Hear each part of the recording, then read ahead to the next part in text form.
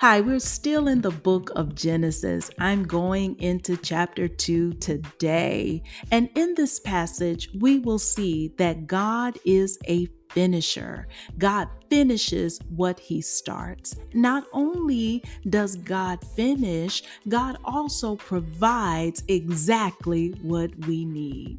Come on in and let's discover what's going on in chapter 2. Let's go. Hey, I'm still continuing the study of Genesis. Y'all, this book is amazing, and I encourage you to go back because, hey, it's the beginning. That's where everything starts. So, in my last episode, I talked from chapter 1. I'm going to go into chapter 2 today, and what we see here is that the heavens and the earth were completed in all their vast array. That's verse number 1. And then verse number 2 says, by the seventh day, God had finished the work he had been doing. So on the seventh day, he rested from all his work. And God blessed, verse number 3, the seventh day and made it holy because on it he rested from all the work of creating that he had been doing or that he had done. So, what does that say? It says God finishes whatever he starts. Now, I don't know if the day was like our 24-hour day. I don't know. That with God, time is irrelevant with him because he is time. Time is a limitation and restriction for man, a boundary and a border, but not for God. But when he finished it, the seventh day, he rested. He rested. God works and then God rests. That should be a formula for us as people because what? We're created in God's image and likeness. That's what the Bible tells me. That when we work, we need to find time for rest as well. And it needs to be a pleasurable rest, y'all. I'm talking about not that worry thing that you call rest, that you sit down and you just let your mind wander and think about all this. That's not resting. That's being frustrated while you're not doing anything. But no, rest. This not because God was tired that he rested. No, God doesn't grow tired. This was, I'm pleased at what I've done. And so he settled down. He stopped doing because the work was complete. Now we got to recognize too that God, he never grows weary. He never struggles. And he is never troubled. Y'all, this verse in Isaiah chapter 40, verse 28 is, it speaks loudly and it's something that we should hear too. Listen to the words. Do you not know? Have you not heard? The Lord is the everlasting God, the creator of the ends of the earth. He will not grow tired or weary, and his understanding no one can fathom. Yeah, y'all just might as well accept God for who he is and what he does because, his ways are so far above ours, right? We may not completely understand it all, but we can trust that whatever he does for our good and our benefit. So just by looking at those first 3 verses, what is an application that we can take from that? We can take from that we need to be finishers, that when we start a work, do the work. And then not only just do the work, have a good attitude associated with the work that you do. And then take pleasure in the work, enjoyment in the work. It does not give indication in the creation story at all that God was irritated by the creation. It does not say that, God got upset during the creation process and decided that, you know what, I'm just tired. I'm not going to do this. No, God took pleasure and we have evidence of it because after every day's work, God looked at it and said it was good. Can you do that? Will you be able to do that? Will you look at the work that you did today and say, oh, okay, it was good? Or will you be able to say, I didn't give my best today? Yeah, I'm gonna give it a better go tomorrow. I know, hey, listen, when I was working, look, I had some good days where those days were productive and those days were pleasurable. I left work feeling good. But y'all, there were many days, I'm telling you, that I did not think the work was pleasurable. As a matter of fact, I probably owed that job some work that day because I didn't do what I probably should have done.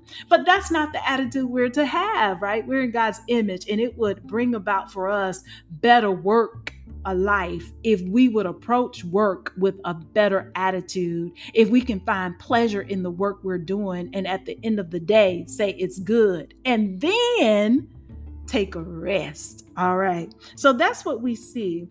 So we're praying that, God will help us to have pleasure in the work that we're doing and to not despise the work. Now, I know some of those jobs out there y'all got, yeah, they're not the most exciting, and they make you frustrated because some of the people and this, that, and the other. But we've got to remember, like as the New Testament says, I believe it's in Colossians, I'm not sure right now, but do all your work as if you were doing it unto the Lord. Let me check that out really quick. Yeah, I was right. It's Colossians, the 3rd chapter, verse number 23. Whatever you do, work at it with all your heart, as working for the Lord and not for human masters. Okay, that will take us a long way. Now, as we continue in Genesis chapter 2, we find, beginning in verse number 4, is the account of Adam and Eve. This chapter really tells us what is happening from God's perspective. It's his view or his interaction with his creation. Now, what we see in verses 4 through 7 is that the Lord forms the man. Listen, it says this is the account of the heavens and the earth when they were created. When the Lord God made the heavens and the earth, nothing had grown upon it yet.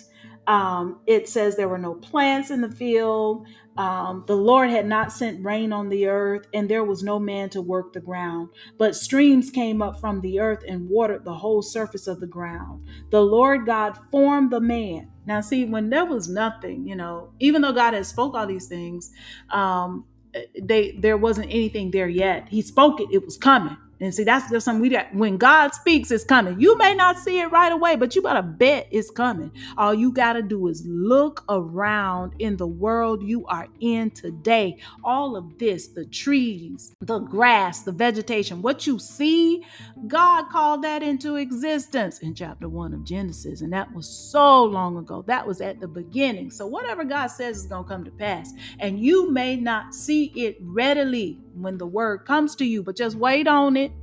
What Habakkuk said, he says, write the vision and make it plain. And he says, though it, tarry, he say, wait for it because it's coming. It's coming. That's a word for somebody. So look, God forms the man out of the ground. That's what verse number 7 said, and breathe into his nostrils the breath of life. And the man became a living being.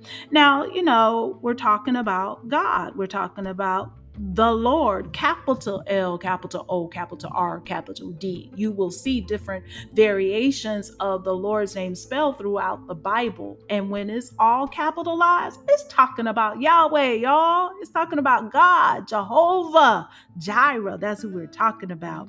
So he formed the man from the dust, and then he breathed into his nostrils the breath of life, and he became a living being. I was asked, where did Adam get his name? Well, God called Adam Adam. He had to, even though the Bible doesn't say. Now, the Hebrew word for man is Adam, which is related to a Hebrew word for ground. So yeah, we're just going to leave that there. Now get this, God formed a body, but the body was lifeless until God breathed in it. When God put his breath into that form called man, that body, then it became alive. It became a living being.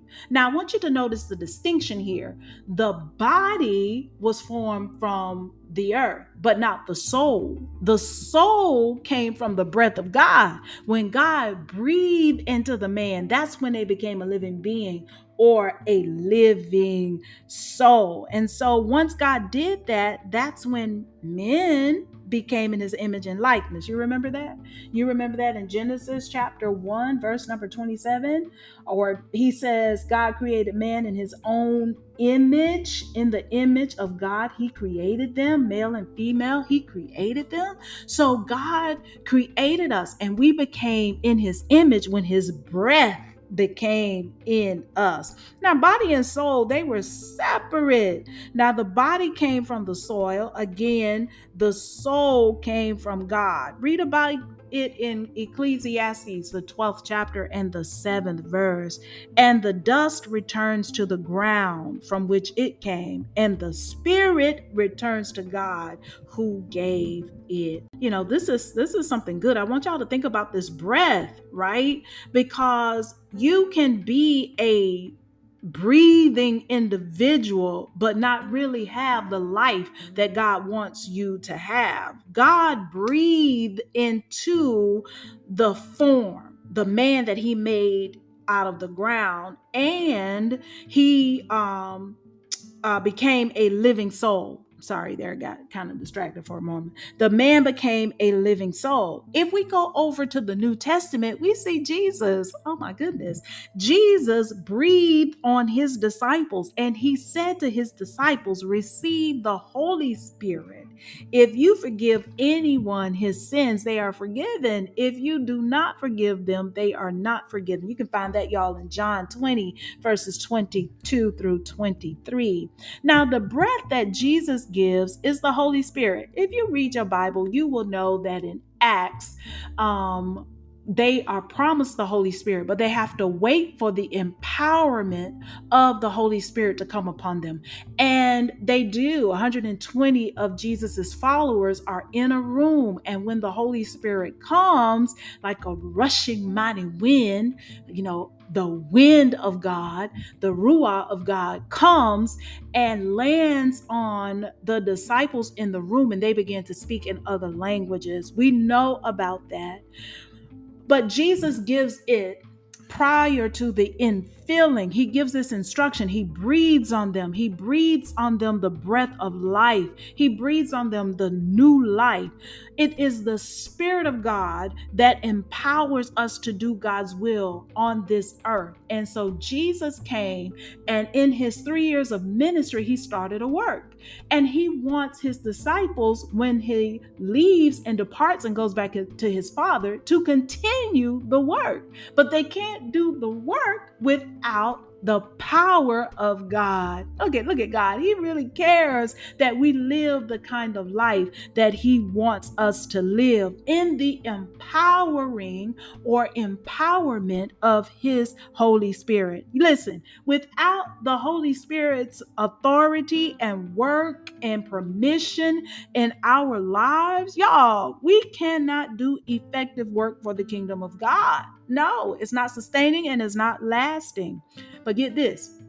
We have been authorized to carry and minister the good news so that people can know that their sins are forgiven. If we don't tell the people the sins are forgiven, they will never know. Now, they got a responsibility, to hear that, accept that, believe that, repent, and then start a new way of life. Now, let's get back to Genesis. Y'all, this is what I'm saying about Genesis. When you read it and you really begin to study it and allow the word to saturate in your thoughts and minds, you will see that there are other passages throughout the Bible that will come to your mind. It will come to your remembrance. Now, if you're not reading and studying the Bible, or you're not reading the Bible, please read it.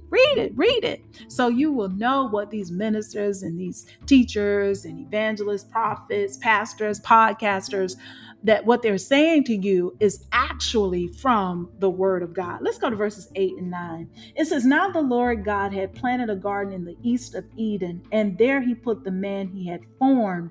And the Lord God made all kinds of trees grow out of the ground, trees that were pleasing to the eye and good for food. In the middle of the garden were the tree of life and the tree of knowledge of good and evil."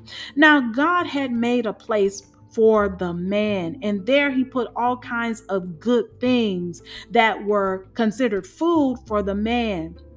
And also there were the trees, one, the tree of life, and the other, the tree of knowledge and of good and evil. And y'all, we will talk more about this in the next podcast.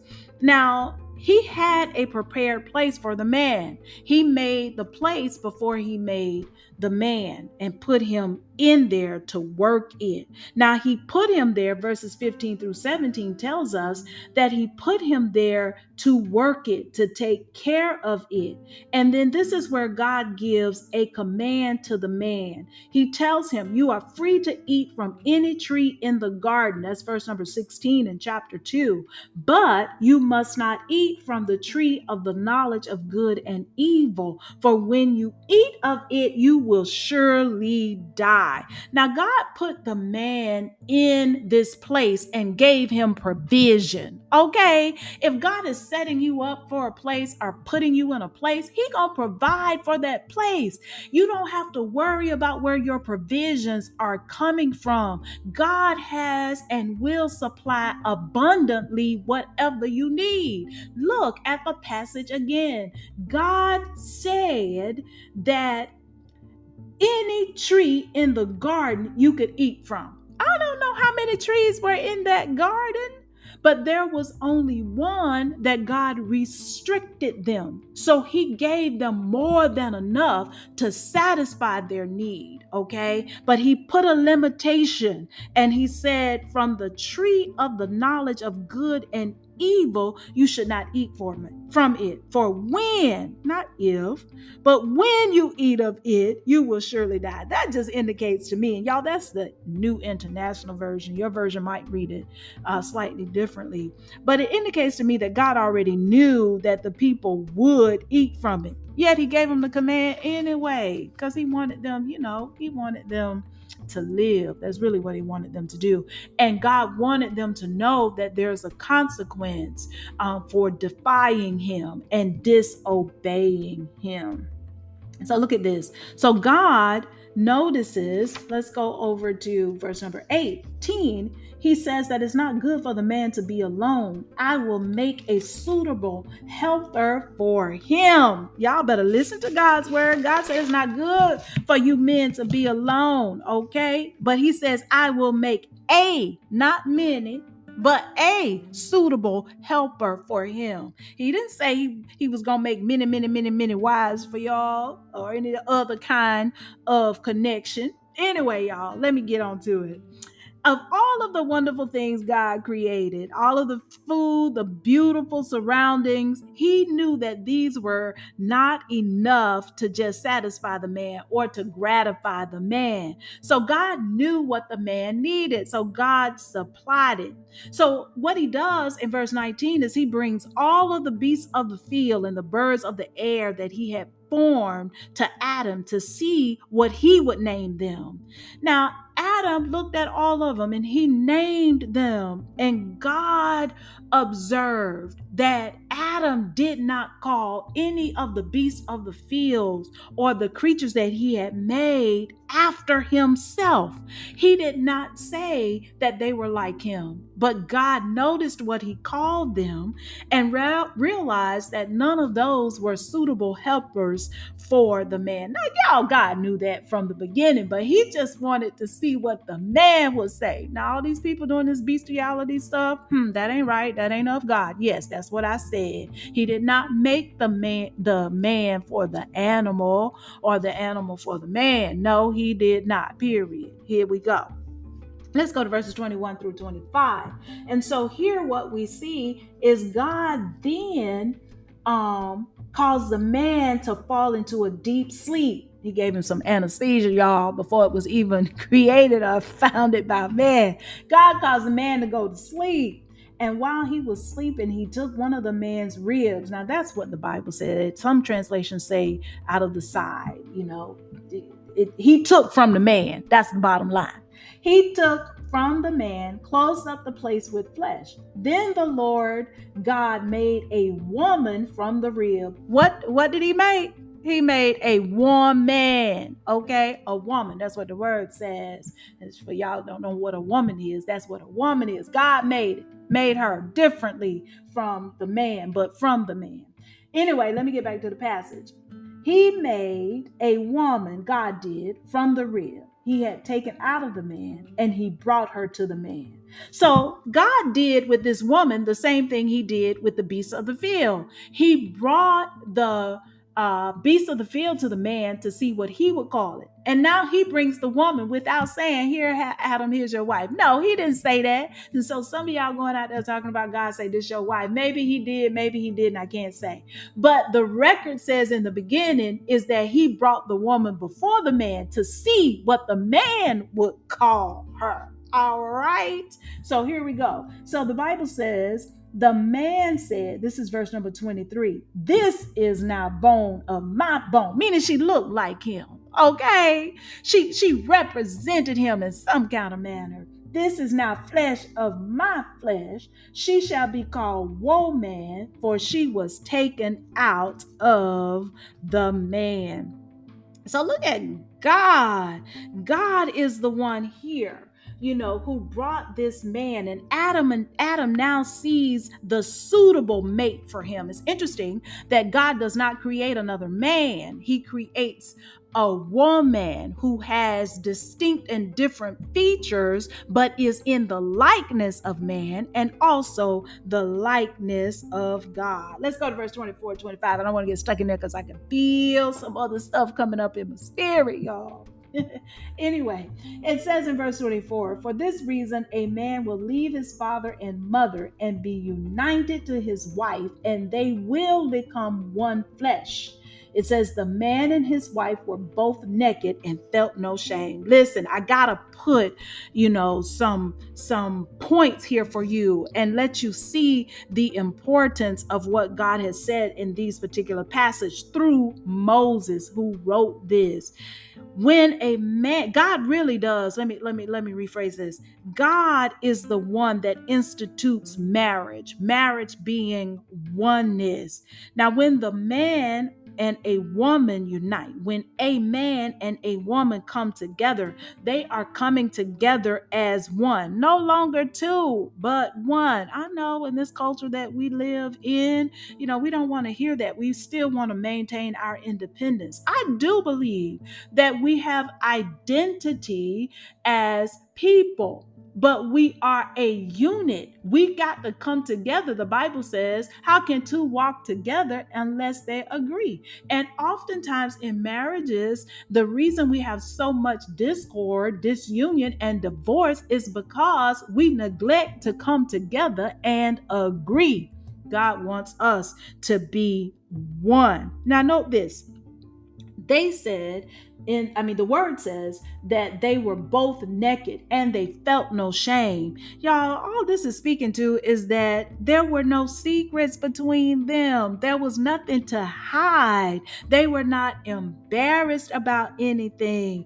Everything was out in the open. They were not covering anything at that time. They were just out there. That's the best way that I can say it. And they felt no shame. There was beauty in their bodies, but their bodies wasn't the focal point in their relationship. God was the focal point of their relationship. They had intimacy with one another, but they also had intimacy or closeness, if you will, with God. And they were in the presence of God. This was a union made by God, lived in his presence. And that's how our marriages should be. I'm going to stop right there because there's so much more that can be said, but I want to go into chapter 3, which will be our next podcast. Y'all, this passage this book